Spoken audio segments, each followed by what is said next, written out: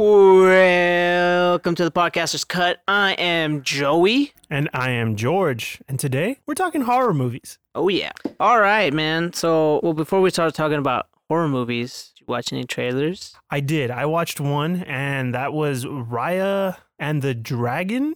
Oh, The dude. Last Dragon. I almost watched that one, but Oh, did you really? It was good, Yeah. man. I couldn't tell if it was a cartoon or or like live action. Oh, no, it's a cartoon. It's a Disney movie. One of the things that I thought about it, it reminds me a lot of Legend of Korra and Avatar: The Last Airbender. Really? In the sense of what she's wearing. She's wearing like total Water Tribe stuff. Okay. And then her hair kind of almost looks like Katara's. Has a little loopies? It doesn't have loopies. It has just like straight one thing's hanging off of it. Okay. And it was really shiny. It was weird. Because you know how like it almost looks plasticky? And I didn't watch it. I know you didn't watch it. But you remember like how Moana doesn't have like a sheen to it? You know how these new movies? Like, this one seemed really, like, shiny. It looked like if she was constantly sweating, to be honest with you. But it looked good. Yeah. I mean, it was, like, only a minute long. Kelly Marie Tran, I believe is her name, that comes out in it. It's the girl from Star Wars. Oh, I know who she is. The one that got so much shit for being in Star Wars? Yeah. Yeah, She's the voice of the main character. Really? Yeah. Oh, she's doing good for herself. I mean, I'm happy for her, honestly. I am. I think, hopefully Can this anyone one's- name another Daisy Ridley movie? I don't think I so. don't know. Yeah, that's a I good point. can. What's the other one? Murder on the Orient Express. Oh, she came out. I never watched that one. I did. Was it good? Let's talk about some others. Actually. Okay. Did you watch the trailer? I did watch the trailer. I watched Promising Young Woman. What the fuck? What's that? It's a Carey Mulligan movie directed by Emerald Farrell. It's pretty much this girl who in the trailer I guess she's suffered through some like a rape, I think. Oh, damn. Or it's insinuated. It's like a sexual attack or something like Oh, that. that's fucked up. I mean, obviously more she than was just fucked up. She was in college or whatever, but I guess what happened was like the guy who assaulted her, or I think it was sexual assault or something like that. Mm-hmm. Anyway, so the school is trying to cover it up. What? Yeah. Now, obviously you couldn't see my face, but Yeah. it was like confusion. The school tries to cover it up, and then she's like, "What? Like, blah blah blah. Are you kidding?" She's like, "Okay, well then, I mean, you're not gonna go to the school." She was trying to like go for like a good degree. She was quote unquote a promising young woman. Hey, they said they don't say it, but I was like, I'm hoping they do say it in the movie. I was obviously I've been editing all the podcasts, and we've said that for one movie every podcast. Yeah. Dude, okay, so anyways, so then she's like, she pretends to be like a drunk girl or like a girl in need and tries to see if these guys try to take advantage of her. Oh. And if they do, she kills them. Damn. It's very like Quentin Tarantino-esque. Okay. Like in its, like strong female empowerment movies, like with the Kill Bill. kind of like Kill Bill, but like a slight hint of what's that movie? Like the Grindhouse kind of movie. What's the one that he did? Death Proof? Yeah, like Death Proof. I mean, from what I can tell, without the really good dialogue that Quentin Tarantino has. They're fucking amazing. Yeah, so I mean, it looks really good. I'll probably end up watching it. Yeah, I mean, this sounds interesting. It's an indie movie, I think. You know, people out there who listen to our podcast, and we started introducing this idea of talking about trailers because Joy brought it up. This is actually a good point because last week we talked about the Wolf of Snow Hollow. Yeah. And guess what? We're going to talk about that movie today. It'll be probably the last movie we talk about. What movie did you watch? Okay, Like, I watched a few horror movies, movie? but I wanted to get into this because I've been having this like inner struggle lately trying to figure out whether or not what makes a horror movie a horror movie. Because a lot of people, I've been asking a bunch of people what their favorite horror movies. Ironically, the most answered question is The Shining. And that's... It's my favorite, by the way. It is. It is Joey's favorite movie. Favorite horror movie. Yeah, and so we're gonna get into a deeper discussion about The Shining, but I've been having this idea of like what makes a horror movie a horror movie, because there's a fine line between horror and thriller and like suspense to a certain extent, and gore, right? I feel like gore to me still lands under the category of being horror, because I don't know, man. So I looked that up. I looked up a literal definition of it because me and Joey do this with our friends all the time. We look up, what's the definition? So horror is seemingly inevitable but predictable doom where the climax of the movie is either getting away or stopping the evil, versus thriller, which is tension-filled story that's not predictable, where the climax is usually the revealing of the real evil. I know when I climax, it's the revealing of the real. I mean, you can discuss that with your girlfriend. People came here for movies. Yeah. But yeah, like, see what I mean? Like, it's a fine line. And I think when it comes to suspense thrillers, it's more like on the edge of your seat. Mm-hmm. So like Zodiac, which I guess could be construed as like a true crime horror movie, I feel like isn't technically a horror movie. It's more like a true crime suspense thriller. I don't know, man. For me, a horror movie would be more like, I think they're right with the whole like, oh, it's fighting evil or like discovering the evil or something like that. But yeah, like, I think that's very true. But I don't know about like, where it hits me is the impending doom, because like that, like, someone's gonna die.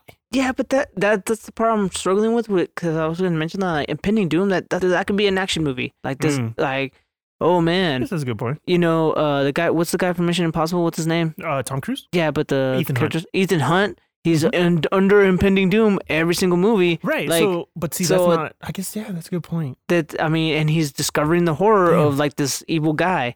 Yeah, it's true. I mean, that is kind of like a part of the horror, but I think what makes it a horror is like, I think also the supernatural part of it, or the fantasy level of it. Okay. For me, that would be a horror movie, because what makes it so horrifying is that like, wow, this thing can't be killed, or like, oh, like almost like a sense of it can't be real. Yes, it's almost like this cannot happen in real life. Even like Texas Chainsaw Massacre, like.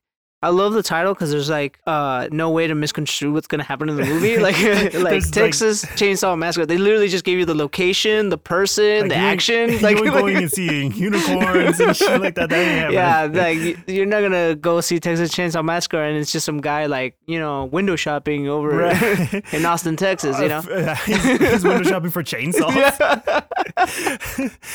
And the sales are a massacre. Like, oh my god! So I mean, like even that movie, like copyrighted that shit.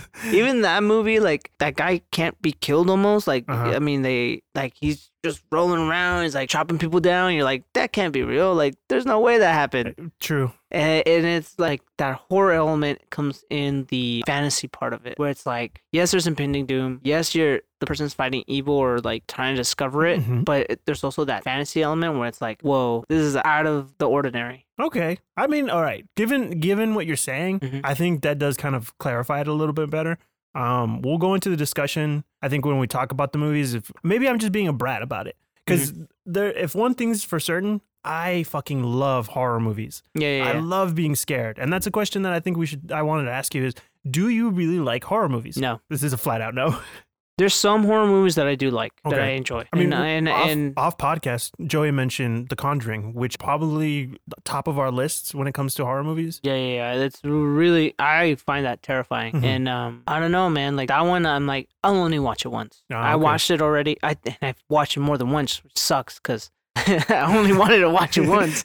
But like, I watched it multiple times, and every single time I'm scared. Like, there's a part where like she's like, "Oh, what's that smell? It smells like shit. Did you fart?" And then it's like, "No, like, what are you talking about?" And you farted. And then like they look up, and it's like a fucking demon, and you're like, what the fuck is that? There's so many good jumps in that movie. Yeah, and I'm like, dude, that's fucking scary. Like, because that's something that could happen to me. Like, you know, you're sleeping in a room you're sharing a room with somebody, and you're like, oh, this guy just farted. Yeah. And then you've watched this movie, and you think, or did he? And then like, he's like, no, it was some fucking demon the whole time. Yeah, there's a demon on top of my fucking closet.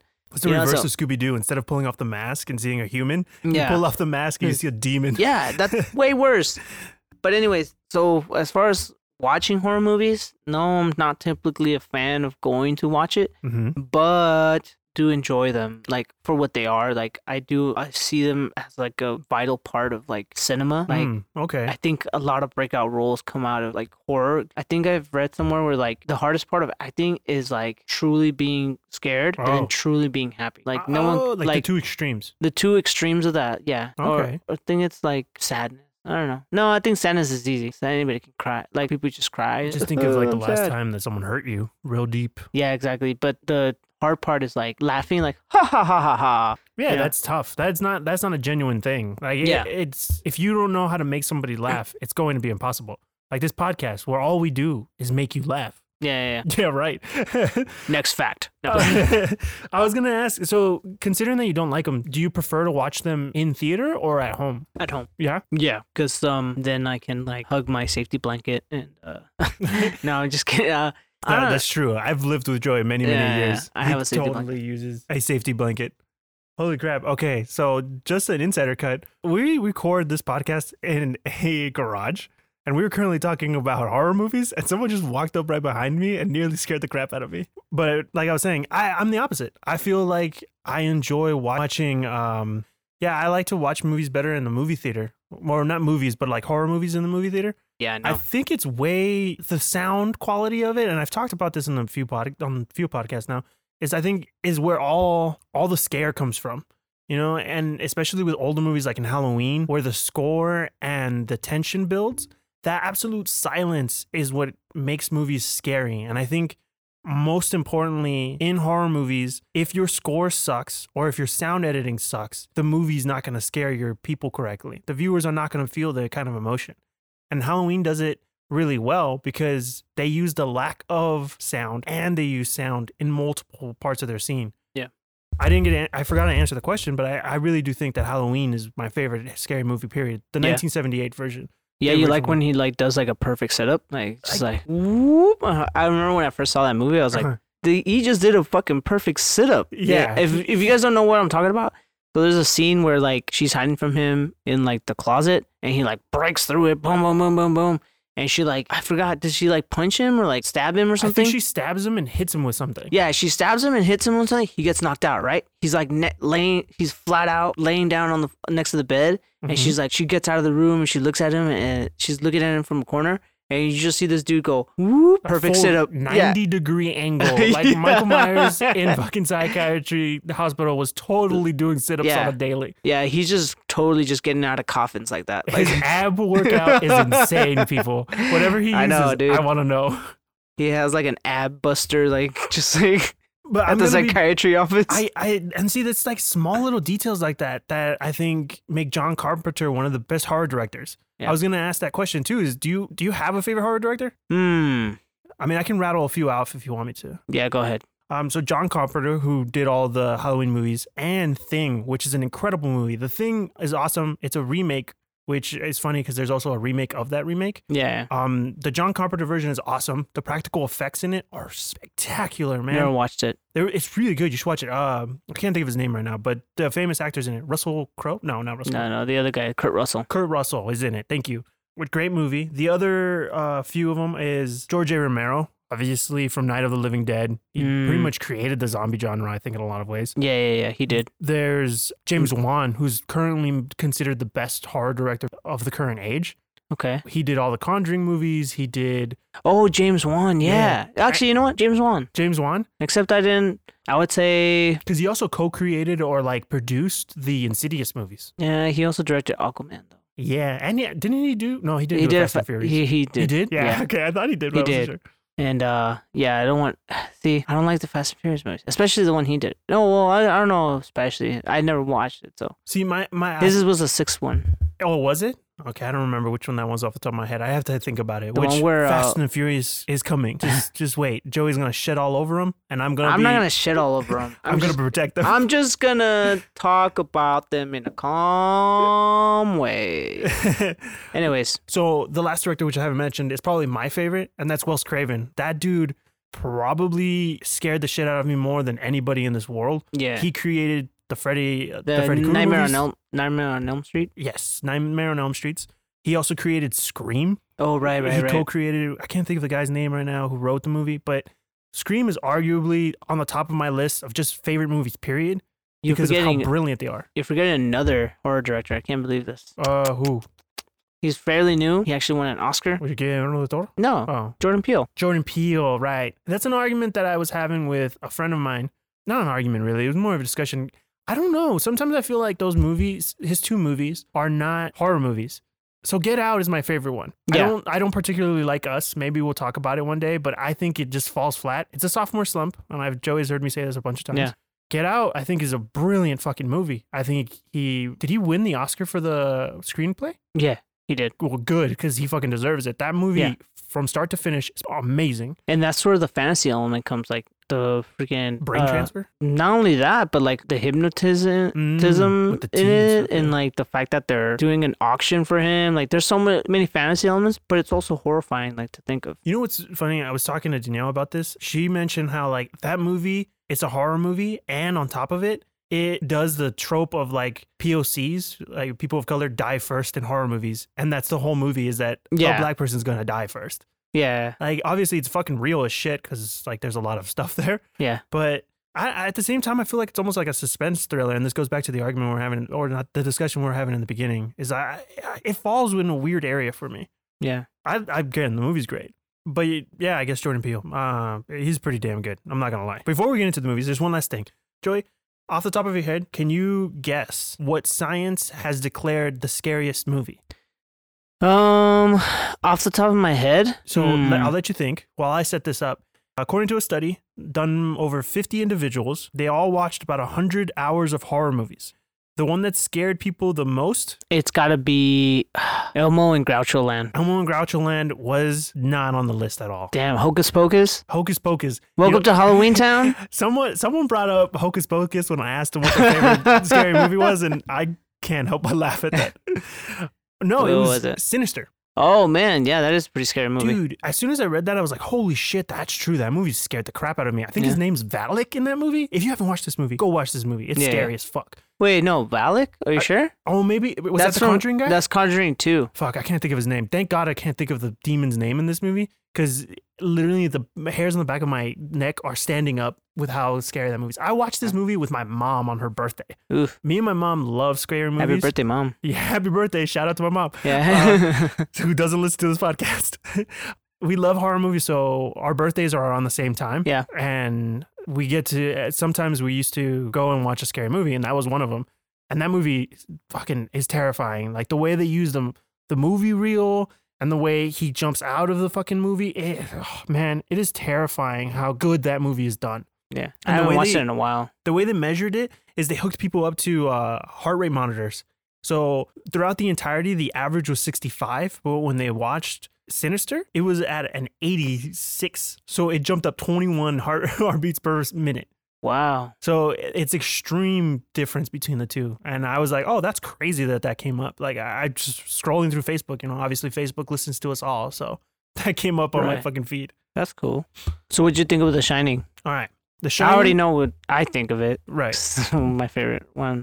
I think The Shining is a great movie. Uh-huh. I don't think it's a great horror movie. Oh. I think I was timing it. I didn't get to write it down. I think it took like almost 48 minutes for something actually scary to pop up. And I was like, oh my God, like that's a lot of exposition. Yeah. So I was kind of disappointed in that sense, because a little bit of background. Do you remember when you watched the first time you watched it? No, I don't. Mine is vivid.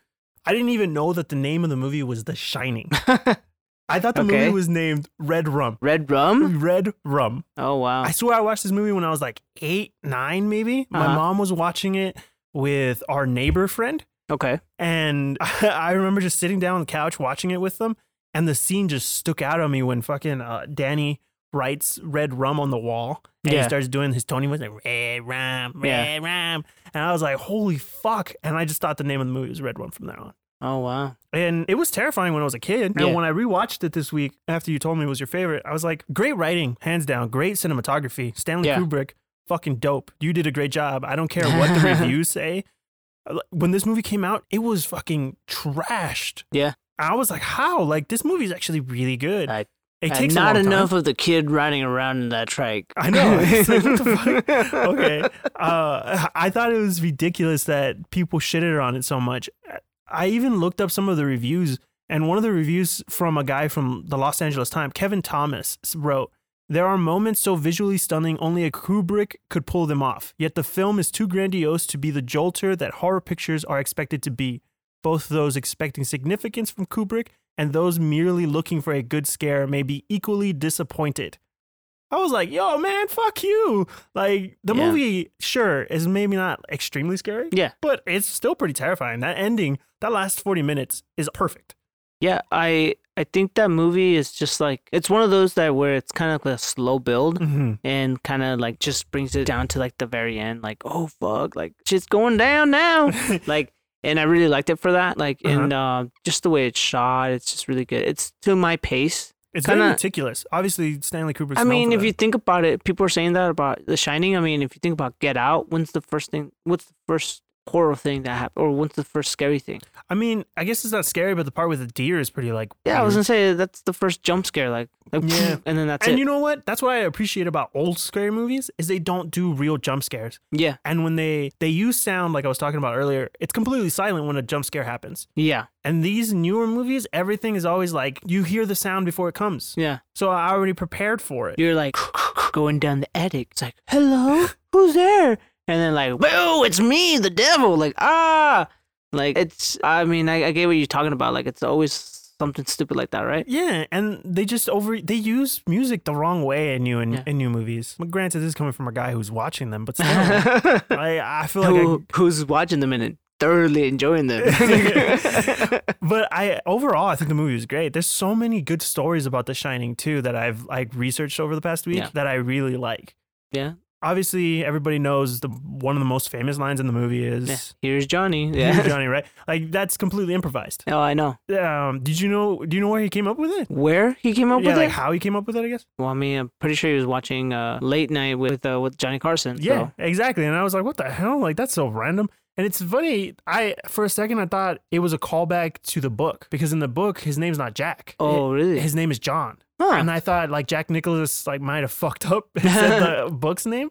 And I was like, oh shit, maybe that's what it was. But no, it was just like Joey said, it was Johnny Carson. Yeah. Which, did you know that like Stanley Kubrick and Stephen King have a fuck ton of beef over this movie? Yeah, they had a falling out after the movie came out because Stephen King didn't like the way it came out. Like, I guess in the book it's completely different. Like it focuses more on like the shining part of it, like the kind of like psychicness. The psychicness, and it delves more into it rather than like it being about the dad's alcoholism. Where it also like the book highlights that as well, right? I mean, it really does. The book deals with a lot with the alcoholism. Thank you, because Stephen King was an alcoholic, I believe, when he was writing this book. And I think so. Yeah. During a lot of his books, I believe he was an alcoholic. That's why the It book is so fucked up.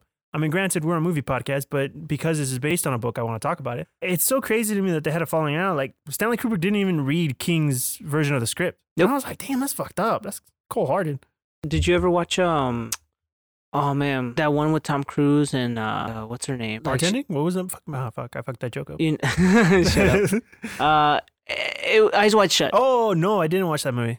So I read this book a while back about Stanley Kubrick and like going through his attic or something like that. This guy went through his attic and just to delve into the mind of Stanley Kubrick, he had boxes and boxes and boxes of pictures of doors, like the fronts of doors. Seriously? Just boxes and boxes and boxes and boxes. That's a real horror story right there. Yeah, and he was wondering, well, what this was for. I was like, oh, that's when he was filming Eyes Wide Shut. What? It was a book by John Ronson or Ron Johnson. I can't remember. Pretty much he goes into like, he just has a little tidbit about it. It's like, oh, he had all these pictures of these doors because he wanted to get the right door for Eyes Wide Shut. Which totally makes sense. And it's literally just like a 5-second thing of showing that door.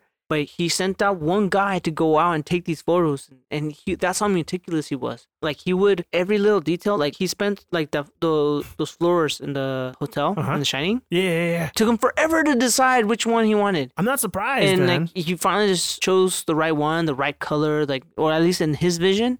And honestly, it does make the difference. I mean, if it's any other floor, like you kind of think about it, if it's just a hardwood floor, it's totally throwaway. It's not a part of the actual movie. Yeah, and now when you think of that, you see that pattern, you think of this movie, which is crazy because the building, the hotel, is almost the main character of the whole movie. Yeah, it is the main antagonist of the whole movie. It's without the house, there is no movie. Yeah, and of course, he would spend that much time figuring out what the fuck the flooring would look like, or the fucking hundreds of different wallpapers in the fucking in the hotel are. Yeah, to a certain extent, like that, it even leads into his directing. Yeah, because he's famous for doing 50 takes on stuff. Yeah, which leads me to the next trivia question. No.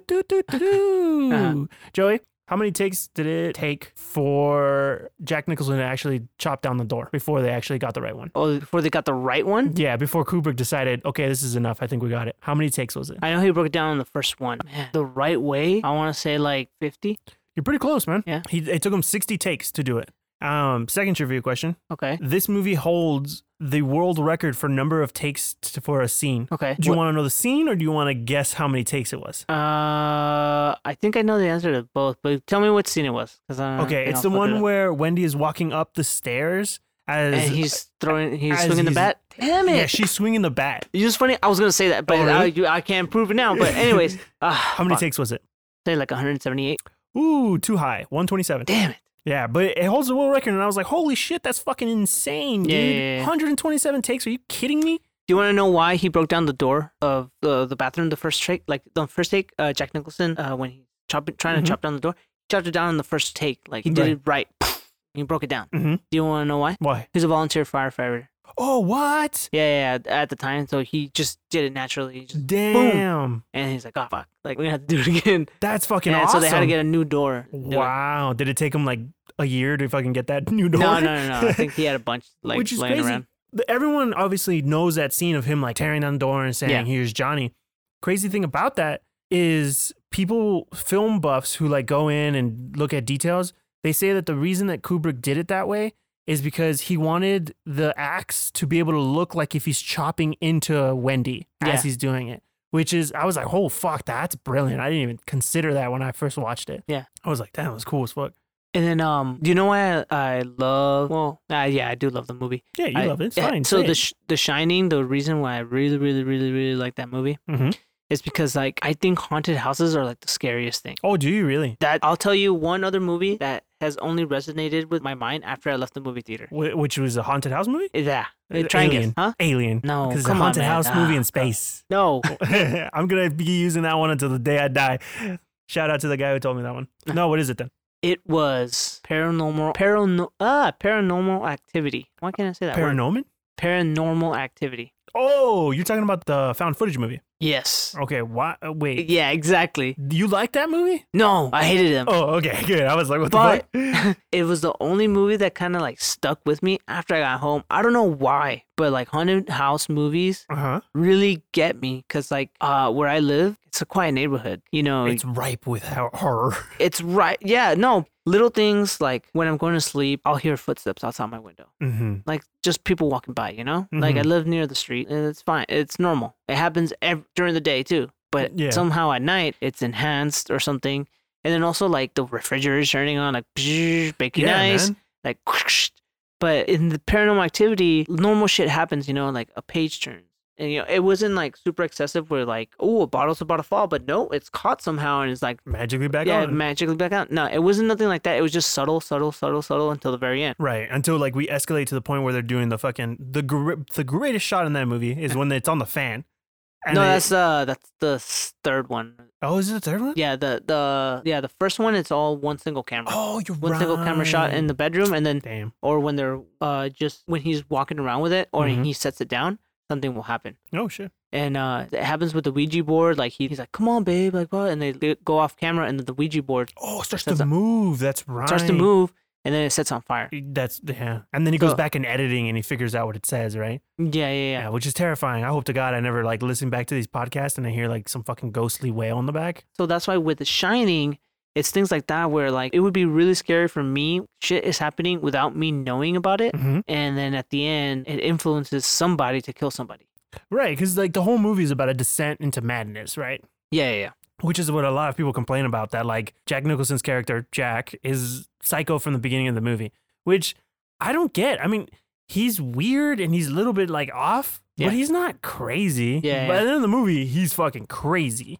Yeah, I know. Like he has writer's block, but then he just types "feeling fine," and it's one of those things. It's like, okay, well, if your biggest complaint about that is, then go watch fucking The Joker, because that movie is about a mental a man going into the darkness. Yeah. This one is also like that. It just happens in a little bit off screen almost. Yeah. And then it also inspired one of my favorite like Simpsons parodies. Oh, really? Yeah. This movie is so parodied. Yeah. Oh my God. No, but they like did it really well. Like where it's like my favorite scene is the bat scene. It's like, give me the bat, give me the bat, give me the bat, and then he scares himself and he falls over. Like, and then she locks him in the fridge, which is what happens in the movie. Huh? Yeah, she hits him in the head with the bat in the movie, but Marge doesn't. Oh, Marge doesn't. He falls over and he just falls. Homer just fucking falls. Fucking moron. Anyways, but yeah. Crazy fact about Kubrick: did you know that he had been wanting to shoot a horror movie for forever?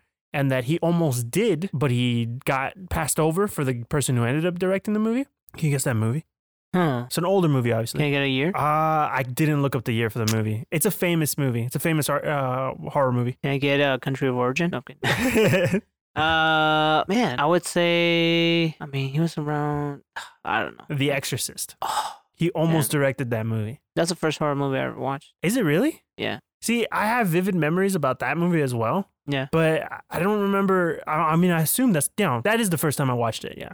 My story with that one is all my cousins and my brother were going to go watch a movie. So I tagged along because I love movies. Yeah. I was like fucking 8, I guess. All my stories are when I'm 8 or 9. Yeah. We walked into the movie theater. A long year for you. Into the movie because we were not of age. Yeah. And we walked up the long like hallway. And as soon as you see the screen, it's the fucking scene where she's running down the stairs backwards. Yeah. And then she like has her mouth open and she's all fucked up.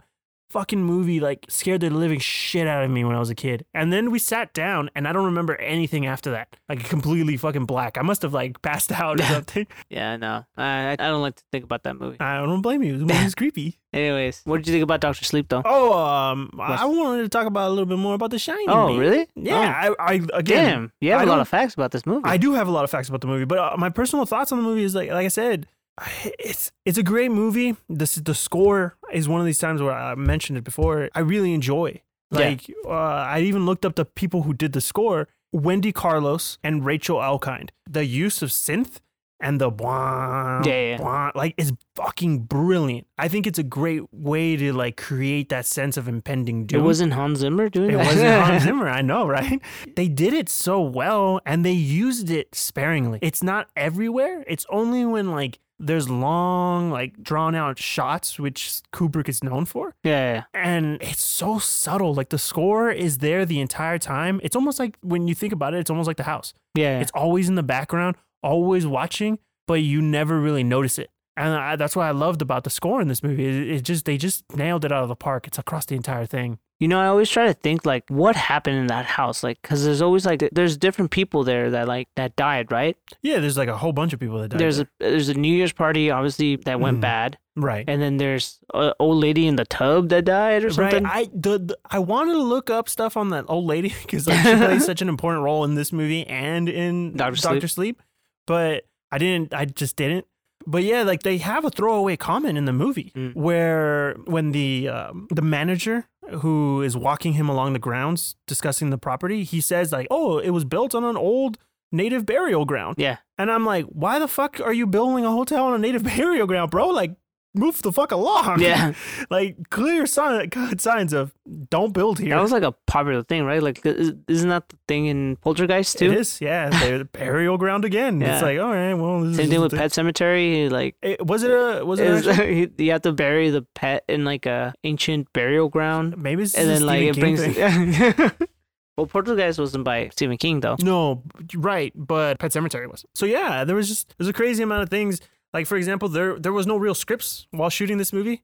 Nice. They were constantly doing new scripts every single day. Jack Nicholson, there's like a 16-minute video on YouTube where he's like, I don't even read the script until the morning. Because he's like, by the time I get in, they've already changed it 15 times. So what's the point of me memorizing my lines? And I was like, that's hilarious. Which he had just come off doing One Flew Over the Cuckoo's Nest. Oh, I know, dude. Which is a fucking fantastic movie. Oh, yeah. And then Ratchet just came out on Netflix, which I want to watch. So there's like so much good spooky time movies to be watching right now and TV shows. So make sure you guys are doing that. 2 scenes that I want to shout out that I really loved from this movie is one where he's staring over the maze, the model version of the maze, and he's looking at it. And this is concurrently happening as Wendy and Danny are running through the maze itself. Yeah. He starts to see them in it. I was so fucking impressed because keep in mind, this movie came out in 1980. This is the 40-year anniversary of this movie just happened back in like May. Yeah. And that's done 40 years ago. And it's superimposed on each other. He literally got on top of a condo next to the maze to shoot that and have it superimposed onto the model so that it would look like it was in his head. Wow. I was like, fuck, that is crazy cool, Kubrick. Like the way you can say whatever you want about his movies being way too long, being drawn out shots or whatever. Yeah. But he puts thought, like Joey was saying about Eyes Wide Shut, where he like focuses on that door.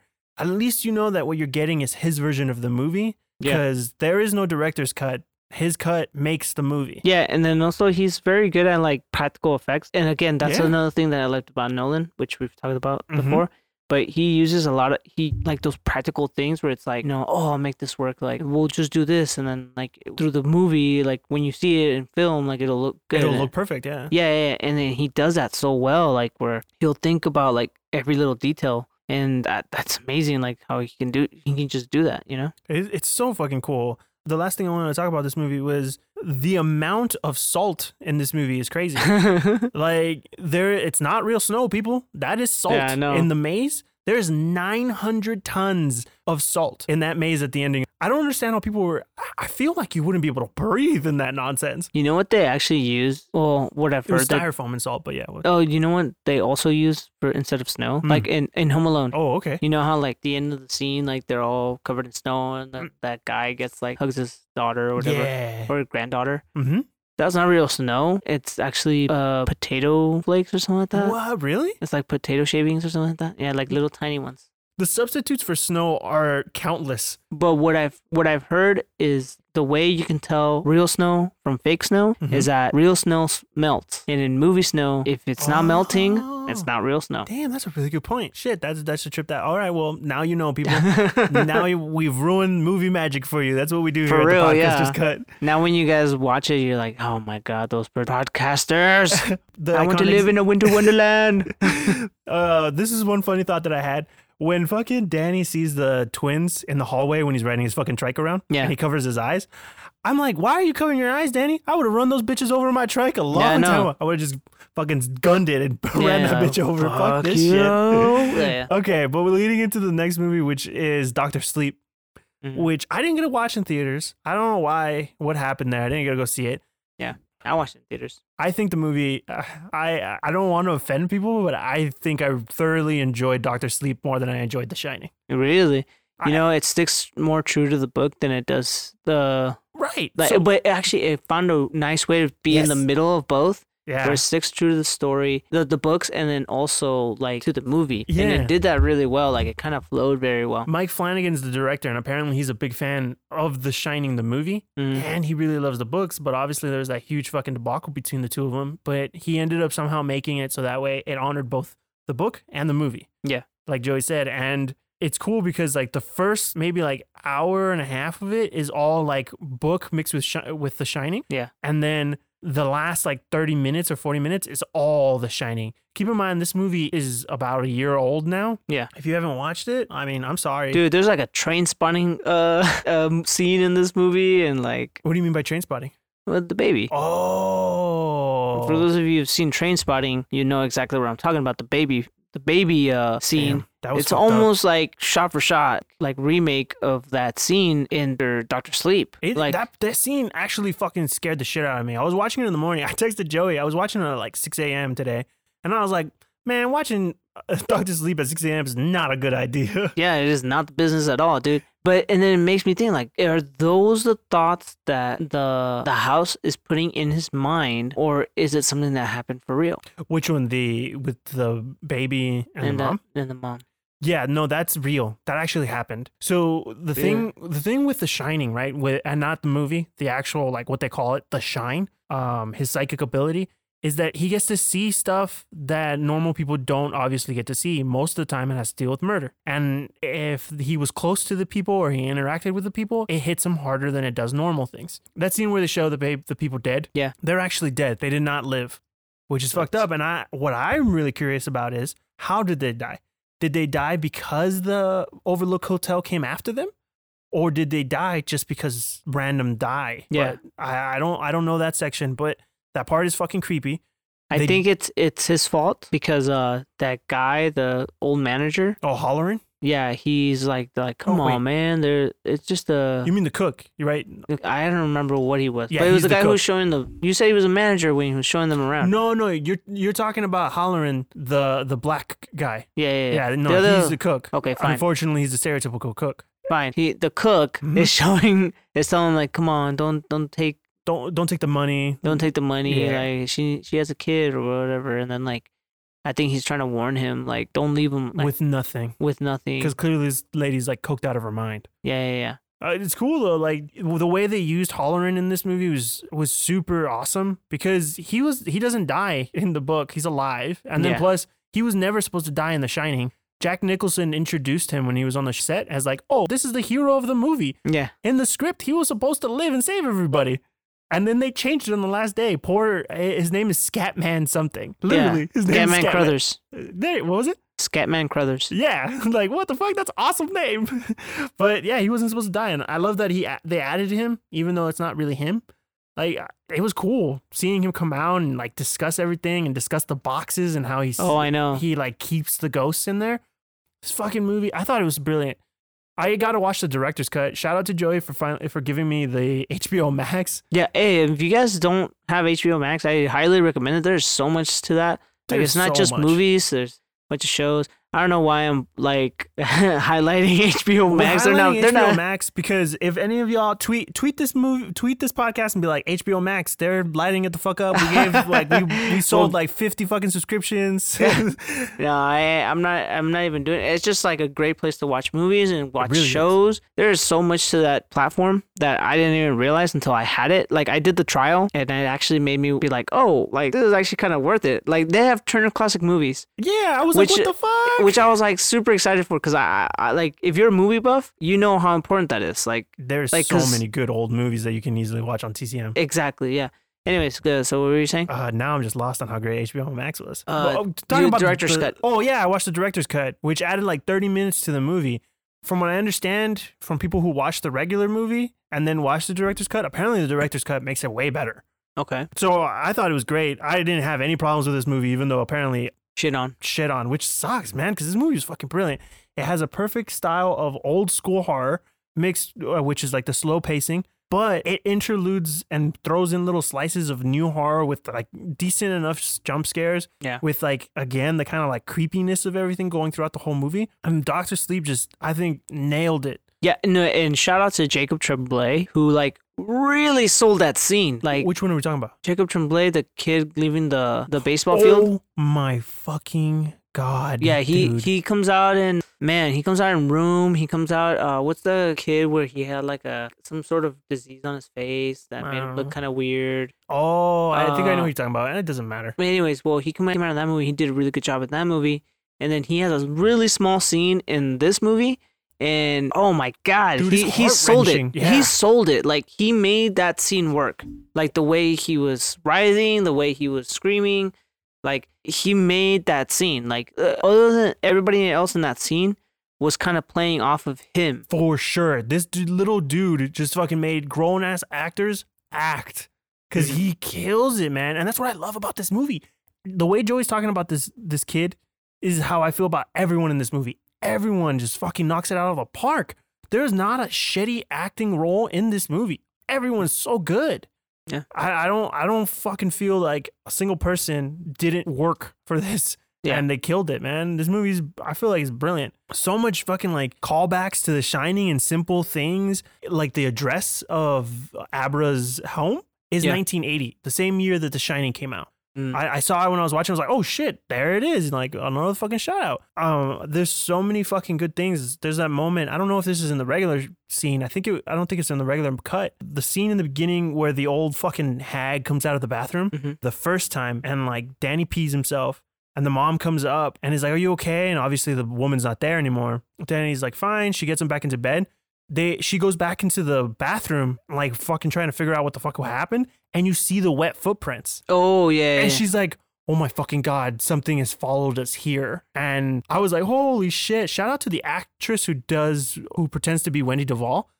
Like, there's seconds in it where I'm like, oh, fuck, she sounded exactly like her. In the beginning, it was like, what's the little kid's name? Danny, when she's like yelling for him. Oh, yeah, when he's on the bench with I was like, oh, wow. With Halloran, like, yeah. I was like, oh, my God, you sounded also, identical. You just reminded me, damn, you were just talking about it. Like, I kind of The old woman scene? No, you mentioned something and, like, reminded me of something that I really liked about this movie. Oh, I don't know. Oh, man. Well. Oh, and it's gone. It'll probably be deleted.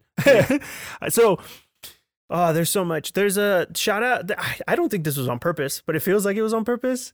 There's a scene when they're discussing people's types of shine abilities. I just remembered. I just fucking remembered. Hey, you scared the crap out of me. Sorry. I just remembered. I liked how they mirrored Ewan McGregor's scene and Jack Nicholson's scene when he's being interviewed for the hotel and then he's being interviewed for the hospital job. Yeah. Which kind of alludes to the fact that there's something wrong with that place. Right. And like it's that room that it's kind of setting it up like, oh man. Like you're going to have to end up going there. Yeah, you're going to have to go. You think there's you're something, done? Yeah. But we're not done with you yet. Yeah, exactly. There's so many good things. Like just even like going on the same thing. Yeah. The carpet they use the carpet in another house. Yeah. In this movie. It's the same carpet from the hotel appears I think it's in their house in Miami.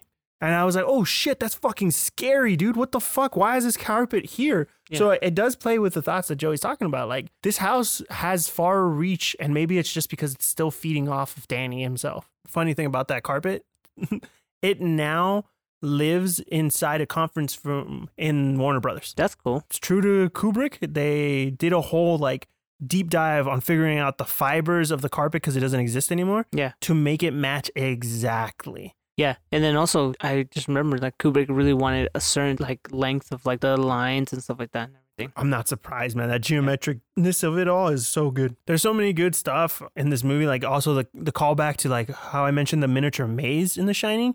There's a miniature version of the town that he's living in. Cool. And I was like, oh, fuck, that's another callback to fucking The Shining and shit. There's so many good lines in it, too. One of the lines that Danny delivers is like, the world is one big hospice with fresh air. And I was like, holy shit, that's a really good fucking line. Like, the dialogue in this movie is great. It's so good. And you don't expect that out of a horror movie, and this movie just fucking kills it in so many ways, man. Yeah. This movie, like, it just flowed really well. Mm-hmm. There was a point where I was like, oh, it's kind of dragging right here. Which one? Which is where he's already in the town and he's kind of just going by his day. And they ramp it up with like him dealing with the cat inside the hospice, where he's like, oh, he's chosen me and blah, blah, blah, which is kind of like really cool. But I also thought, I'm like, oh, like this part is kind of dragging. Like, or like I like that little one scene of it, but then I think they did it again. They kept doing it. I'm like, and it was to like show his growth over the past 8 years. And I understand it, but I get your point. And I think that's one of the things that I appreciated about the movie, which is funny because, yeah, there's slow parts to it. They're for 100%. But I think I became so well invested in the characters that I didn't mind staying in this world a little longer. Okay. But yeah, man, Dr. Sleep's a great movie. I don't even think we really even ruined the movie. Oh, one more callback. We talked about that scene with Wendy and the bat in The Shining. Yeah. They redid the scene with Danny and the axe in this movie. They did? Yeah. When Rose the Hat is walking up the stairs and he's got the fucking axe. It's the exact same steps and everything going up. Yeah. I was like, oh, dude, this is fucking brilliant. Again, it becomes total fan service to The Shining. So if you're a big fan of The Shining and haven't watched Dr. Sleep, do yourself a favor. Watch this fucking movie. Yeah. It's great. You know what's another horror movie that I watched? I watched for the first time I do know, but the people listening don't know. What is it? I finally got around to watching Jeepers Creepers. Jeepers Creepers. Where'd you get those peepers? Which is funny because like that song was made like what, like the 50s or 60s? Yeah. They made a whole movie about it, kind of. Yeah, kind of. Okay, again, this movie came out in 2001, so we're spoiling the shit out of this movie. If you haven't watched it, go watch it. Great. I personally think great movie. When it comes to horror movies, I think it's top 5 for me, maybe. Directed by Victor Silva. He wrote and directed it, and I think he wrote it. Yeah. He wrote and directed. But did you know he directed all 3 of them? He did. But let me throw this out real quick. Like I don't know what to call it, public service announcement. I personally think that this movie just showed up on the shelves one day and miraculously came into my life. And I don't care who wrote it or directed it. The reason I say that is Victor Silva is not a good guy. He's a terrible person. If you look up his fucking background, you'll know why. I'm not going to get into it here, but fuck that dude, but this movie's good, and I'm glad that it just miraculously appeared out of thin air. Did you know that he used Ho County after the success of this movie? Like, a lot. Like, that's one of the trademarks of his movies. Oh, no, I didn't know that. Yeah. I mean, I don't think he's made that many. But no, most of them pretty much sucked. He's well known for his Jeepers Creepers movies. Yeah. But regardless. And then this is Justin Long's first horror movie. Yeah. I found out. Do you know why he got this role? Like the way he looked? No, he got it because of Galaxy Quest. Right. Yeah, I did read something like that. Like, the director saw him in Galaxy Quest and he was like, oh, he has that good balance of like, he's young enough and to look, or he looks like he's young enough to play this role or something like that. And then he does a good job of being scared. Justin Long is a great actor who's very underutilized, I think. Yeah. He comes out in a few of Kevin Smith's movies, and I think he nails every time that You know who else comes out in Galaxy Quest? Tim the Toolman Taylor? Yeah, but it's Rainn Wilson. He does? He comes out, yeah, he's one of the aliens. Oh, what? And he's in The Office, yeah. That's for crazy. those of you who don't know, Rainn Wilson is, oh man, Dwight, yeah, Dwight Schrute. Mm-hmm. He comes out in a small little role in that movie. But anyways, yeah, I did know that about Justin Long, and then he comes out I mean, I feel like Justin Long does a good job of being in horror movies.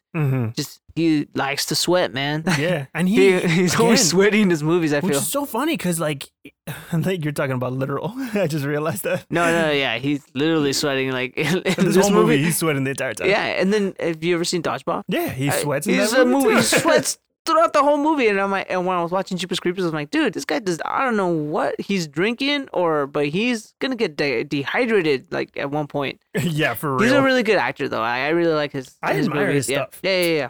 But yeah, man, I don't know. So what'd you think of the movie? Do you really want to know? Yeah, I want to know. I'm cool with it. I have a friend who me and him are like big fans of Jeepers Creepers. We think the story is really good, at least in the first one. The way they don't tell you the background information on the creeper. The way they keep everything kind of secret is like really smart when it comes to horror movies. Like, you don't need to fucking tell your viewers this shit. Yeah. Like, what does it matter? But yeah, I mean, the lore is very interesting in the movie, but I'll just stop. I was just going to say that, like, the things that I liked about the movie, okay? Before I tell you what I thought. Well, I mean, this is what I think. I think the lore of the movie was really good. I think that the way they filmed it was really great. I think like the monster was good. And I was just like, I like how it starts off. I like how it ends. Yeah. I mean, well, actually, I don't know if I like how it ended. I'll tell you why in a few. But I like that it took place in a day. Oh, that's a good point. I forgot about that. And not even a day. Oh, yeah, I did. Yeah, because I don't know what time of day it starts, but I like that it takes place in pretty much the stretch of road. Like, the way it uses this kind of setting, I was like, dude, this is perfect. It's like the worst thing that could happen in a long road trip. Like, you get attacked by a monster. Like, that's crazy. Yeah. And I mean, I like how, like, this monster's, like, dumping bodies and he, like, looks off, sees a car, and he's like, what the fuck? Let me get in my truck. And he just ram these motherfuckers. And this is where I get annoyed. Okay. Fucking Justin Long would not pull over. He's like, what are you doing? Just move over. I'm like, I got so annoyed with that character. I'm like, bro, pull the fuck over. What the fuck are you doing? And then he's like, I got an idea. And he drives off into the middle of the fucking... Like, cornfield? Cornfield. I'm like, what are you doing, you idiot? He was dumb, dude. He was stupid. And he does the whole typical, like, let's go back and check it out. Like, are you fucking serious? Like, I hate when they do that where, like... Yeah. Like, oh, like, what if it was like, I was watching this with my girlfriend, and she was saying, well, what if it was me? And wouldn't you want somebody to come back and find me? Nah, fuck that. Sorry, Wendy, fuck that. Yeah, I would have been like, nah, girl, you gotta die. Like, no, I mean, obviously I say, yeah, like, I mean, I guess, but like, if it's me and I think someone's trapped in there, I'm like, I'm not gonna do anything. I can't fucking fight off nobody. Like, I ain't no fucking superhero. Yeah, so I'm gonna like fucking. I've just gotta go call the cops. Call your pops. Call my pops. Yeah, call the cops. But no, I agree with you. Like he was dumb, and it's funny because Trish is the girl's name in the movie. She is the smartest person in this fucking movie. She just keep going. Why the fuck are we waiting? I'm sorry, but if I see a monster throw bodies down the thing, I'm gonna not see that. I'm just gonna keep driving. But you can't even tell it's a monster. It's like it looks like a man. Yeah, with his crazy like gold, white hair. Yeah, and shit. Yeah. And then he falls inside the thing because like the mice or like some rats are like, there's some rats, and he's like, somehow my shirt ripped, and like The way he falls is like he's like straight the down. Slow like pan with his hands. I mean, this is why we need a video podcast so people can see us making it. I like how he's like falling like straight down. Like I've never seen anyone fall like that. It's always like a tumble, like a leg gets caught, like, and then somehow his shoe gets caught, but it doesn't pull his leg enough.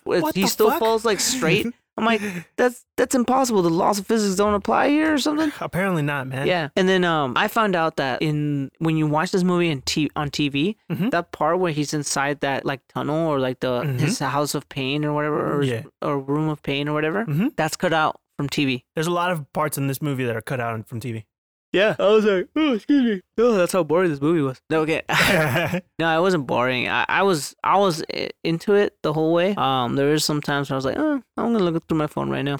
But it was one of those movies where I was like, oh, like this movie's good enough. But I was like, I wasn't really on the edge of my seat. I was kind of more like screaming at the guy, like, what are you doing, man? We just get the fuck out of there. Like he's like, oh, there's some wet stuff here. I should look up. And then he looks up, and I'm like, what are you doing? I would have been like, oh, wet stuff. Let me get the fuck out of here. Exactly. I see daylight. Let me get the fuck out of here. Yeah. There's so much. It's funny because this horror movie feels like it's two movies. It's stuck in the middle of a generation where it's almost like the 90s horror movies were like, oh, we're going to show you blood and gore and stuff. And then like coming to a part where like we're not doing the blood and gore stuff, but we're doing more like psychological movies and thrillers and the idea of it. And it's stuck in that in between, which is why I think I liked it, because I watched it literally like a year after it came out. Yeah. My experience with the movie is I watched it when I was 11 years old. Yeah. I rented it from a mom and pop shop that was behind my dad's office. Yeah. Because I was staying with him during summer. I brought it back, popped that fucking VHS into a motherfucking tube TV, little like 12-inch thing, and I watched it on there. And I stopped halfway through the movie because it was just too fucking scary for me. I was a child. I'm not afraid to admit it. This movie scared the fuck out of me. I can't remember what part it was.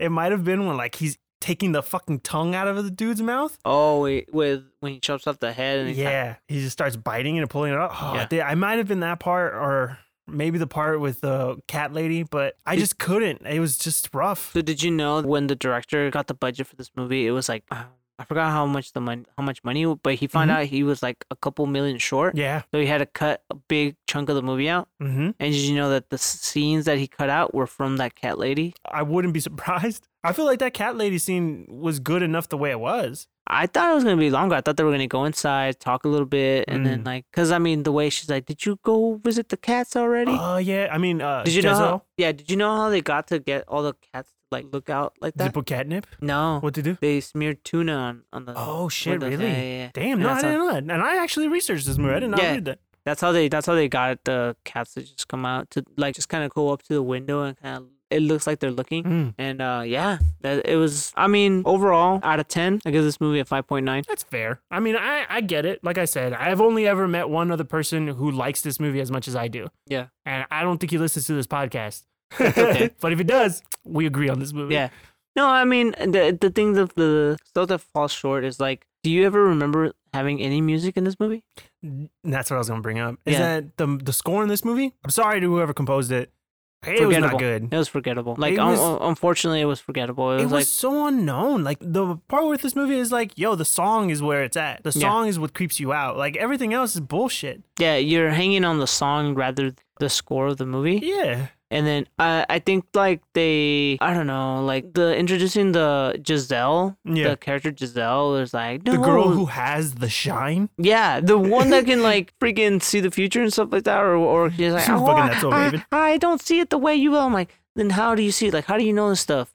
Yeah. And I don't know, it kind of like threw it off. Mm-hmm. Whereas it kind of it's kind of telling. The problem with like having a person who can see the future in a movie is that when they say like how it's gonna end, you're just waiting for the end at that point. Right. And that's something that Dr. Sleep did really well, where they had a seer, you know, like that's someone who can see where someone is. Right. And or like it was kind of like almost present time what was going on, not necessarily the future. Oh, okay. You know? And then, I see what you mean. And in this movie, it's more like, oh, I see the fucking future. I know what's gonna happen, but I don't know how, like, or when, or who, or blah blah blah blah. And I'm like, oh god, like Why? And then she's keeping it a secret. Why? I thought you were trying to save him. Why aren't you telling them? And she's like, oh, I don't know how I'll affect them. I'm like, then why are you there? You were questioning the whole thing. Like, why were you even there to begin with? Like, you should have just been like, hey, yo, call them up. Like, hey, they need a bounce. One of the things that I thought about when I watched this movie the first time when I was a kid is I always thought that Trish was pregnant because, like, there's that whole conversation in the beginning in the car that, like, oh, why is your boyfriend not driving you? Why aren't you with the fucking boyfriend? Blah, blah, blah. Like, what did he do to you? And she's like, I don't want to talk about it. I thought she got pregnant, and that's why she was going home. You thought this was when you were 8? I was 11. I thought that was what the case was. Even at the end, why? I thought that's why the creeper doesn't choose her. Because I assumed that he smelled the baby inside of her and that he wanted the baby in the future because it comes out every 23 years. And I figured he thought, oh, the child is going to be more important than the mom. So let me just take the fucking brother. Turns out they give away the reason in the first 5 minutes of the movie. Okay. What did the creeper take away from not Danny? What did he take away from Justin Long's character's eyes? His eyes, right? Yeah. In the first 5 minutes of the movie, fucking Trish has glasses in her hand. She can't fucking see. Oh. She has poor eyesight. And if you look at the creeper the entire time, he's practically going blind. Yeah. His eyes are all blue and glossed over. He wants the eyes and he's got the better eyes, so he chooses him. And I was like, oh, fuck, that's crazy. I never noticed that. I think I saw it on Reddit post while looking at this movie. Oops. Uh-huh. But you know what? Man, I was just going to say something about that. You know what I thought you were going to say? I thought you were going to say, he had HIV or something like that. No. I was like, I'm like, damn, dude, he's You were big. really deep on this. I know, yeah, you went real deep, because you mentioned the boyfriend, and I was like, oh, where's your boyfriend? And it's like, oh, we broke up, something happened, I don't want to talk about it. I don't want to talk about it, but let's just say it, pubic lice. Trivia question. I got rid of it, but it's gonna come back later. Okay, trivia question, Joey.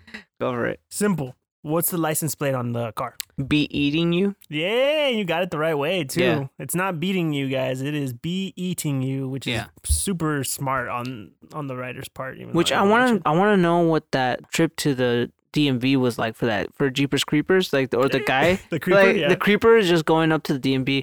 Oh, yes, I'd like to get this license plate. Sir, what year is this car? Oh God! I left the information back in the car. Do I have to get back in line? No, it's okay. Don't worry about it. We're just gonna give it to you anyways. We're in the middle of nowhere. Good. Yes, because I don't want to get back out and. This happened to me last time, and it's okay, sir. And no, let me tell you a story. I just like the idea. I went with the idea of this DMV lady just being or person being completely cool with the idea. Yeah, no, he's been there before. He's trying to get this license plate before. Frank? Yeah. Before he tries I want to get the license plate. Hungry for with the number 4, and then you. Sorry, unfortunately, that's not available. Oh, jeez. I really wasn't expecting. He's just like, oh, fuck. And then she comes up with it. She's like, oh, how about beating you? No, she's like, do you want to try maybe hungry without the R? No, it doesn't really work. Hungry for you. I'm hungry for you. He'd be like, nah, that's lame. What am I, a little kid? Oh my God. There's a good line in this movie though that I like that Giselle says where she's describing the fact that he can't die and he just keeps coming. Yeah. And she says, I think it's eaten too many hearts for its own to stop. And I was like, damn, that's a good line. I like that because it kind of does make sense. He probably has eaten a lot of hearts and he has sections of his rib cage filled with hearts so he can keep going no matter what. I don't know science, so That's crazy. What did he eat to get his wings?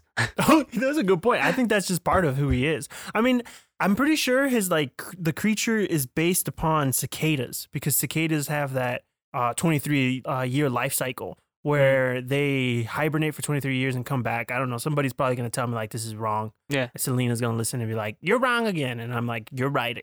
Selena Nolan? Selena Nolan. No, not Selena Nolan. But you know what? That brings me to the second thing that I didn't like about this movie. Okay. The very last shot, it makes this movie a comedy. You're afraid of this. Yeah, you're afraid of this monster thing who's flying all over the place, jumping at you, ramming your car and everything. And at the end of it, you see him like being a little lady just on his like sewing table, just like like sewing. Doing taxidermy? Yeah, you're doing taxidermy. I'm like, what the hell? What the hell's going on? Like, why does this guy look like a fucking old lady just fucking sewing a new fucking hat or something, or like a quilt? It was weird. Like, that's the one shot where you see his entire skin, and this time I really noticed it, and he's like all bumpy and shit. I'm like, what the fuck is going on with you? And he's like hunched over this like desk, and he's like, he's got glasses on because he can't see. He's got glasses on. He's got a little quilt right there, that the sewing quilt that says "Be eating you too." Like, him and the DMV lady. Like, him and the DMV lady. There's another one that says "Live, love, laugh," and he's like a basic. He's like a basic bitch with like. Here, that's another one that I want to see. Just the creeper, like someone draw that, like a sewing, and then like has all that memorabilia, like shit that he's done, like DMV that'd be lady, cool, like a little scrapbook. Yeah, a little scrapbook of him, like just like ooh, like. I mean, ultimately, all the different skins he's like fucking had to go through. I mean, this is also has to be like almost like a slight love letter and acknowledgement to like Texas Chainsaw Massacre, because you know the Leatherface in that whole movie is all about like stealing people's skin because his is in need of lotion. Yeah, and then I thought, okay, like I got it at the end where it's like, oh, he took his eyes, like that's what he wanted. Right. But then why look through the skin hole, like yeah, like a weak jump scare, man. Like hey, what see I like you later. See ya, Jeepers Creepers too. What I like about that ending, though, is that you hear Derry, that's his name, Derry screaming the entire time. And I'm like, holy fuck, he's already got his whole skin off. Where the fuck is his body screaming? Yeah, I know. It is so fucked up, man. Yeah, don't watch Jeepers Creepers 2, though, Joey. Unless you go in watching it, just know that it's a comedy. Because there's a lot of funny parts in that movie. Is it really a comedy? It's not a comedy. It's a horror movie, but like there's a lot of funny parts in it. Because, I mean, the last ending scene made it seem like, oh, this was a comedy the whole time. Yeah, like, man. The Creeper is just trying to out his stand-up routine. Yeah. He's like... There's a good scene in the second movie where like it's about a group of high school students coming back from a football game, and they're in their bus, and he attacks the bus. That's cool. Is there a crazy cat lady there too? No, there's not. There's a crazy older man with his family who hunt the creeper, which is kind of cool. That's cool. Yeah, like there's really good moments in the movie. See, that's the lore I want to see. Like, there's got to be like a team or like we know about the creeper. Yeah, there's like a family who got their little kid taken away. Oh, and really? They devote their 23 years of life trying to get the creeper. And the ending is actually good in that one. I think you would appreciate the ending of that one. I don't know if you'll like the movie, but I think there's parts of it that you'll be like, oh, this is good. Oh, this is good. But as a whole, not great.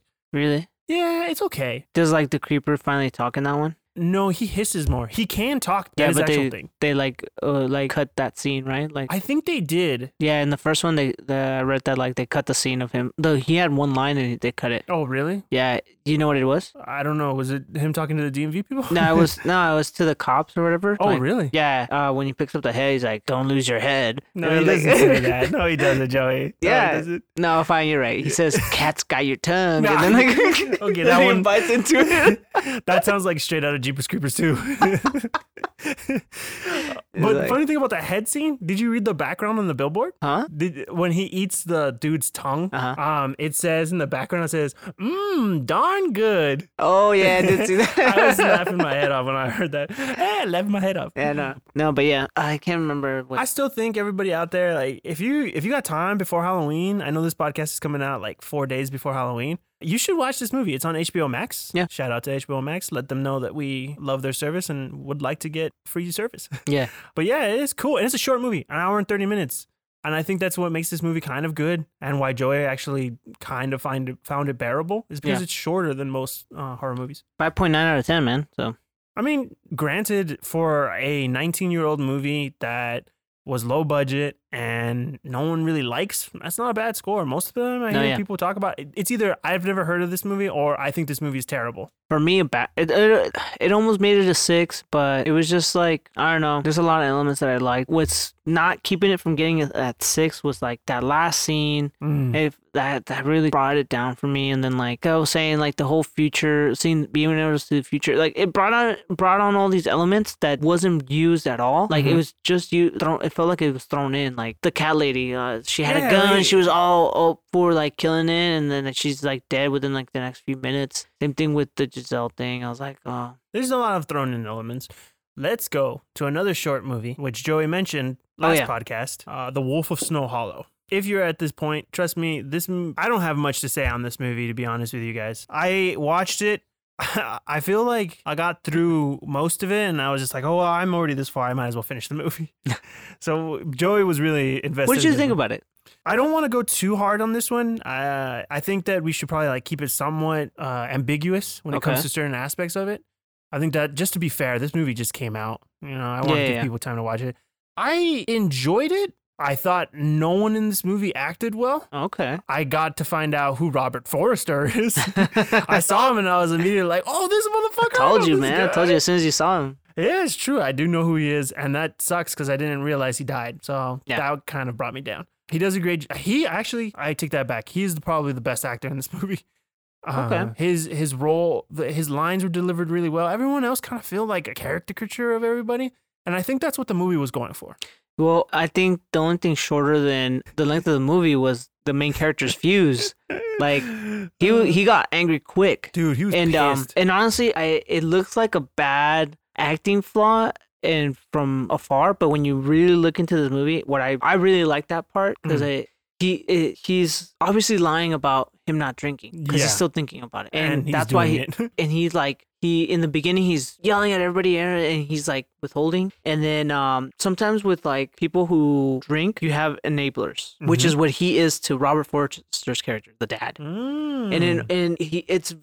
So if you guys ever watched True Detective, which season? The one with Mahershala Ali. Okay, the third one. So just like Mahershala Ali's character, like he's being taken care of from the family, and they're not enabling him. They're like trying to tell him, you know, like, no, you're going all crazy, blah, blah, blah. He's like, no, I think somebody's following me, blah, blah, blah. Anyways, I won't get into True Detective because I can talk about that show forever. But in that show, like, no one's enabling him.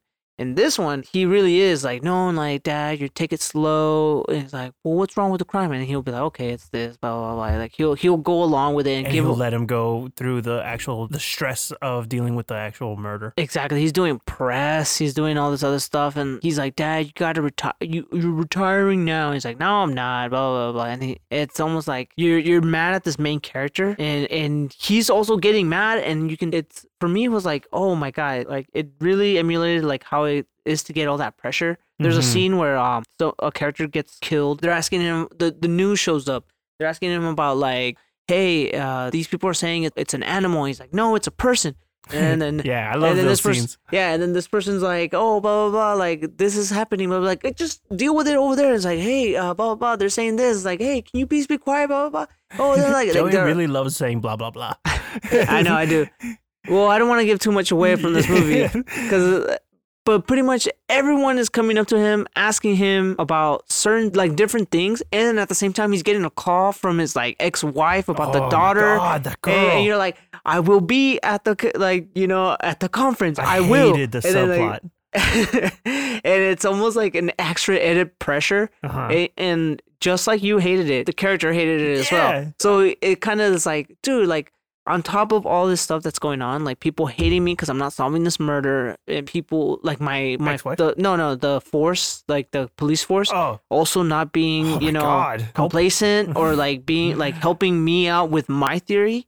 Like they're just going off on their own, like, oh, it's a werewolf, or like, oh, we think it might be this, or like what if like blah blah blah. It's like, no, I'm telling you, it's this and that. Like they have to meet these requirements, and no one's following him for that. Right. Being really lazy about it, and like it's pushing him to the very edge, to the point where he's like, I'm gonna start drinking again. And it's a really down point for the character. And oh my God, dude! I honestly, that part was pretty crazy. Like and the whole part it only took 2 beers and he fucking passed out. I was like, oh shit. I think he drank more. I think it looked like he drank more. Well, he drank mouthwash. Oh, so you're right. God, dude. Yeah, dude. What the fuck was that part? That's a real thing that like it contains alcohol. So yeah, no, I know, but still, like, God damn. That's, hey man, when you're on the drugs, man, there's nothing in the house. When you're living in a dry house, like there's like a few parts of the movie that I really like stuck out to me. Like the fact that the third girl the third girl who dies, was wearing like a red ribbon on her hair. Yeah. And I was like, oh shit, dude. She's like Little Red Riding Hood. Yeah. Like, it's very clear that this girl is going to die. But yeah. there's like so much little like tiny details when it comes to it. One of the real things that I really loved is the intro to the movie, which is, I'm not talking about like him doing his AA thing or the dude who proposes. I'm talking about the intro where they show Orion Films, and I lost it because I'm like, I haven't seen Orion Films in fucking forever. As a fucking movie nerd, I fucking lost my shit over that, and I was like, I'm so excited for this movie. Yeah. No, I mean, yeah, Orion Films, like, they crank out some pretty good stuff. And then, so Jim Cummings is the lead actor, director, and writer of this movie. So that, I think he had a lot of influence on where this movie was going. You guys saw his other movie? I forgot what it's called. It's kind of similar to this. It deals with a cop and he's angry a lot. But other stuff that I really liked about the movie was Riki Lindhome's character. You guys might know her from Garfunkel and Oates. She's one part of that band, and it's this comedy trope. These two girls who make like music that's pretty fucking funny. Yeah, people. they're really funny. She's the female, I would say the female lead. For sure. Riki Lindhome, she does really good at being the level-headed one of this whole movie. Definitely. I immediately thought she was the smartest person in the movie. Yeah. And that's when you say like the acting was really bad, I was like, I mean, I think they were playing towards that, like where they each had a role. Like, you had these dumb cops, you know, you had the dummy ones, and then you had the guys who were like, oh, baby, it's this, blah, blah, like, they kind of like... Yeah, even the, like, townsfolk who were all hating on the cops, which I was like, well, that's apt for our current situation. Yeah, exactly. I liked it because I think they did it on purpose. Like, whether or not the acting was, like, over the top, I think it was done on purpose. Okay. And Riki Lindhome's give it kind of like that Fargo-esque element. It did feel like that. That's where a really she's good kind of point. like, she's focused on the thing. She's like focused on like being like on task and everything. She's doing the homework. She's doing all this other stuff.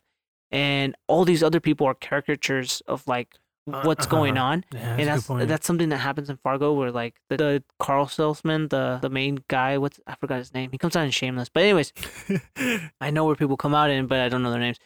The guy in that movie, he's a really dumb guy. Well, you know how these things are, eh? And like, blah, blah, blah. Dude. And then the dad's like a super tough guy. Like he's like a caricature. Like and the same thing with this movie. Like everyone's like a character except for her, where she kind of plays this kind of like straight edge, like, okay, like we just need to focus on the crime. Like, let's go back to basics. Let's look at the evidence. Let's look at this. You know, she's like doing interviews, and she brought that kind of like, I would love to see her in a Coen movie because like I think she could play those kinds of roles where it's kind of like it's serious, but at the same time she plays a straight person, like not as in like sexuality, but like like the person, like there's always that silly person, and she responds with like, well, that doesn't make any sense, you know, like she does. Yeah, that's a really good point. And she plays it so well where it's believable, like just like in Fargo, where the main actress is the one that's like, well, I'm sorry, I still need to see the records on those car sales. Like, do you mind getting those? She's like, yeah, it's gonna take hours. Like, I don't mind waiting. I have nothing going on. And you're like, oh shit, like this lady's about to catch you, homie. And same thing with Riki Lindhome in this movie. She's kind of like, it's almost like gonna solve it herself. And even though her boss is like losing his shit, right? She's like, hey, you know what? He's dealing with some shit. Like, I gotta focus on this. You know? It's a really good point that you make. Honestly, you kind of made me look like a fool there because I did say like everybody kind of sucks in acting in this movie, and I still stand by that. Daughter, I hated.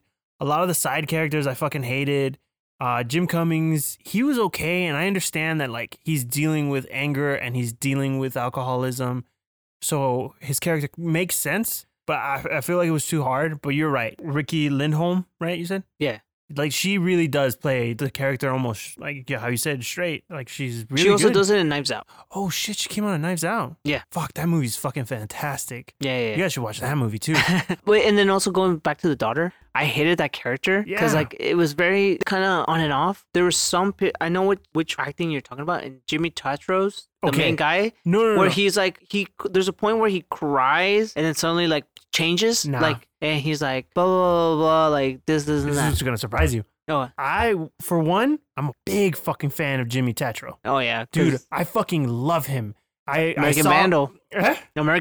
American Vandal, hands down, yes. but I saw him in his YouTube sketches. Real Boys of Simi Valley, dude. Hell yes. Like, his shit is so fucking funny. But he plays Zan. He has so many good skits about fantasy football, and they're fucking good. Yeah. And plus, I feel like he kind of did a really good job. Like, in my notes, I wrote that. Like, that scene that you're talking about that seems disjointed where he's crying and then he switches it. Yeah. I think he kills it in that scene. Really? I feel like it's so believable for him. No, yeah, I felt like for the character it was fun. That's why I thought I mentioned that one because I was like, that's the only one where I saw like, well, it seems like that was kind of like a fast turn, but I think he did it on purpose. Where like he kind of it's his girlfriend, but he was gonna get married to her, but like maybe that's the thing. Maybe Jim Cummings is a really good writer, but when it comes to his directing style and like the choices he makes for his actors to make, I don't like. Because there is gold moments in this movie, but there's parts where I'm just like, I don't like it. A really good shot that when you guys see it, it's almost like, again, going back to Fargo, it's a very simple shot where it's in the snow when the snowboarder's getting attacked. Yeah. Literally all black behind her, and all you see is the car, the white of the snow, and the two characters. Yep. And I was like, wow, that was great. Oh, wow, that was really on point. There's good scenes. And then the makeup of the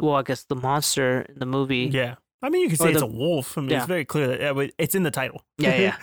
Like, the makeup was really good. I was like, oh, wow. Which, it was just really good. And then another scene that I want to talk about was, like, where he's really drunk and the dad is, like, talking or whatever. Is like, and then the daughter's like, please go to sleep. Just go to sleep. Yeah, like, that scene is powerful. Yeah, that's a really good scene. And I think it's one where it was a good dynamic there. And again, where, like, the younger actor kind of did the acting and made the older actor, sure. Jim Cummings acting, like, really stand out. Where it's like, okay, like, I kind of believe this. This is actually pretty good. Yeah, I mean, other than like the ending, I was like, the ending is kind of weird. I feel like you just couldn't end it. I was so good with it up until like literally the last 5 minutes. Yeah, like if it had just ended in that, I'm sure me and you were thinking about the same part. Yeah, I don't want to give it away, but like that part, if it just ended there, I think it would be fun. Honestly, I want people to watch this so I can hear what people say. Like, oh, I love how it ended, or like, you're right. Like, I wish they would have stuck with like 5 minutes back. Just rewind the clock 5 minutes back. Like the way it ended, like I hope there's like, you know, another cut, you know, like like I really hope that there's a separate cut where like what I hope happens. Right. Like I can't really talk about it because again, it's a brand new movies and I really want you guys to watch it and I want you guys to have your own opinion about this movie. I rented it from Amazon. I actually ended up buying it. That was the only other way I can watch this movie. It was $14.99. So I don't know if you guys want to take that plunge. The movie that really deserved it. It's what would it cost to just go watch it once at a movie theater. Just share it with a couple of your friends. Yeah, just watch share it before Halloween. Honestly, man, all these movies are great. You can easily find a lot of these on different streaming sites. Yeah. Go for it. Streaming sites. Yeah, I know. I think it's a really good movie. Yeah, overall, I liked it. I really enjoyed myself. I enjoyed it for sure. You want to know my score? Oh, can you guess my score? 7.8.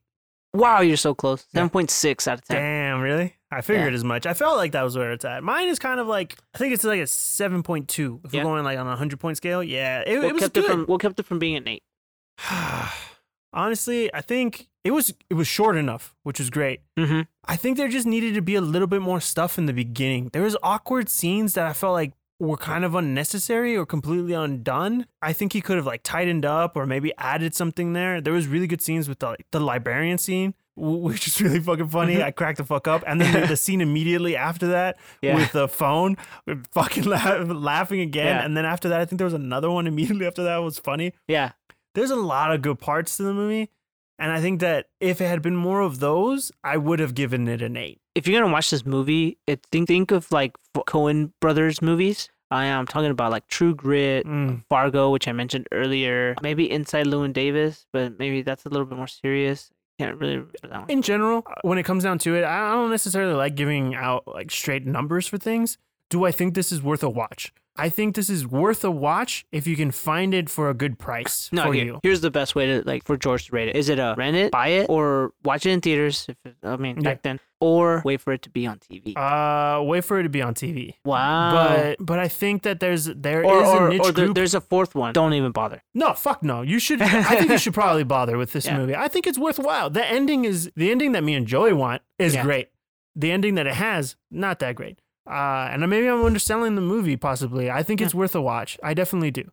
I want to like this movie. And that's my thing is I really want to like this movie, but like I can't say that I love it. No, yeah. I mean, I don't love it either. But I enjoyed it. And that honestly, coming from me, that very rarely happens. Yeah. I mean, for real. Again, $14 might be a steep cost. I mean, if you can find it and watch it, because it's definitely a good watch, especially for a person who likes horror movies. This is really cool, and it plays on the tropes.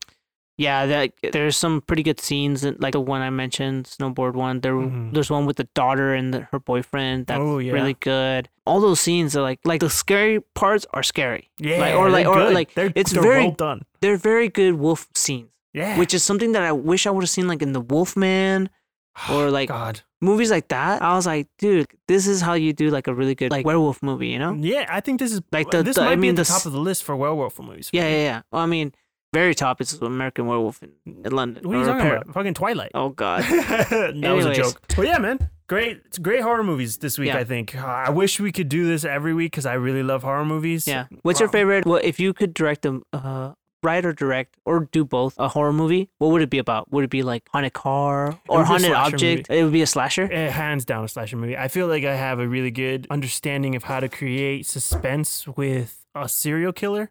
Honestly, if I could direct a movie, I would love to do a Scream sequel. I know that there's already been like 3 of them. There's 4 Screams in a row. There's already a Scream 5 supposedly in the making. Oh God. I fucking love the movies. I love the idea of like them essentially knowing that they're in a scary movie. Yeah. My version of a Scream movie would be like they're filming a Scream movie. Like in the second movie, or second or third movie, can't remember. One of the movies, they are filming the fucking Ghostface Killer movie in the movie. And I want them to actually do that again, but like straight up, like, oh, we're on the set and this is what's happening with the fucking Ghostface Killer. I think Scream is a great fucking movie. I don't think I've ever watched the third one. No, the third one's or the second one. That's the one with Jada Pinkett Smith, right? Second one, where she's in the movie theater. I think so. Yes. Yeah. I'm pretty sure that's the second one. Yeah, I didn't watch that one. There's a lot of good. I think all the Screams are great. But yeah, my version of a scary movie would have to be a slasher movie. I'm not that creative when it comes to like a monster and creating that lore. I think I would get stuck on creating the lore of the monster versus like just almost a serial killer kind of type thing. I love true crime, so that's kind of my thing. No, yeah. You know what's the worst scary movie I've ever seen? Which one? Unfriended. Oh my the one that takes God. place. No. And, yeah, exactly. All right, man. As long as you didn't say that, I would have been like, okay, good. He has good taste, though. I think that's going to be it for today. All right, man. Well, thank you for joining us, and go out there and watch some movies. Watch some movies.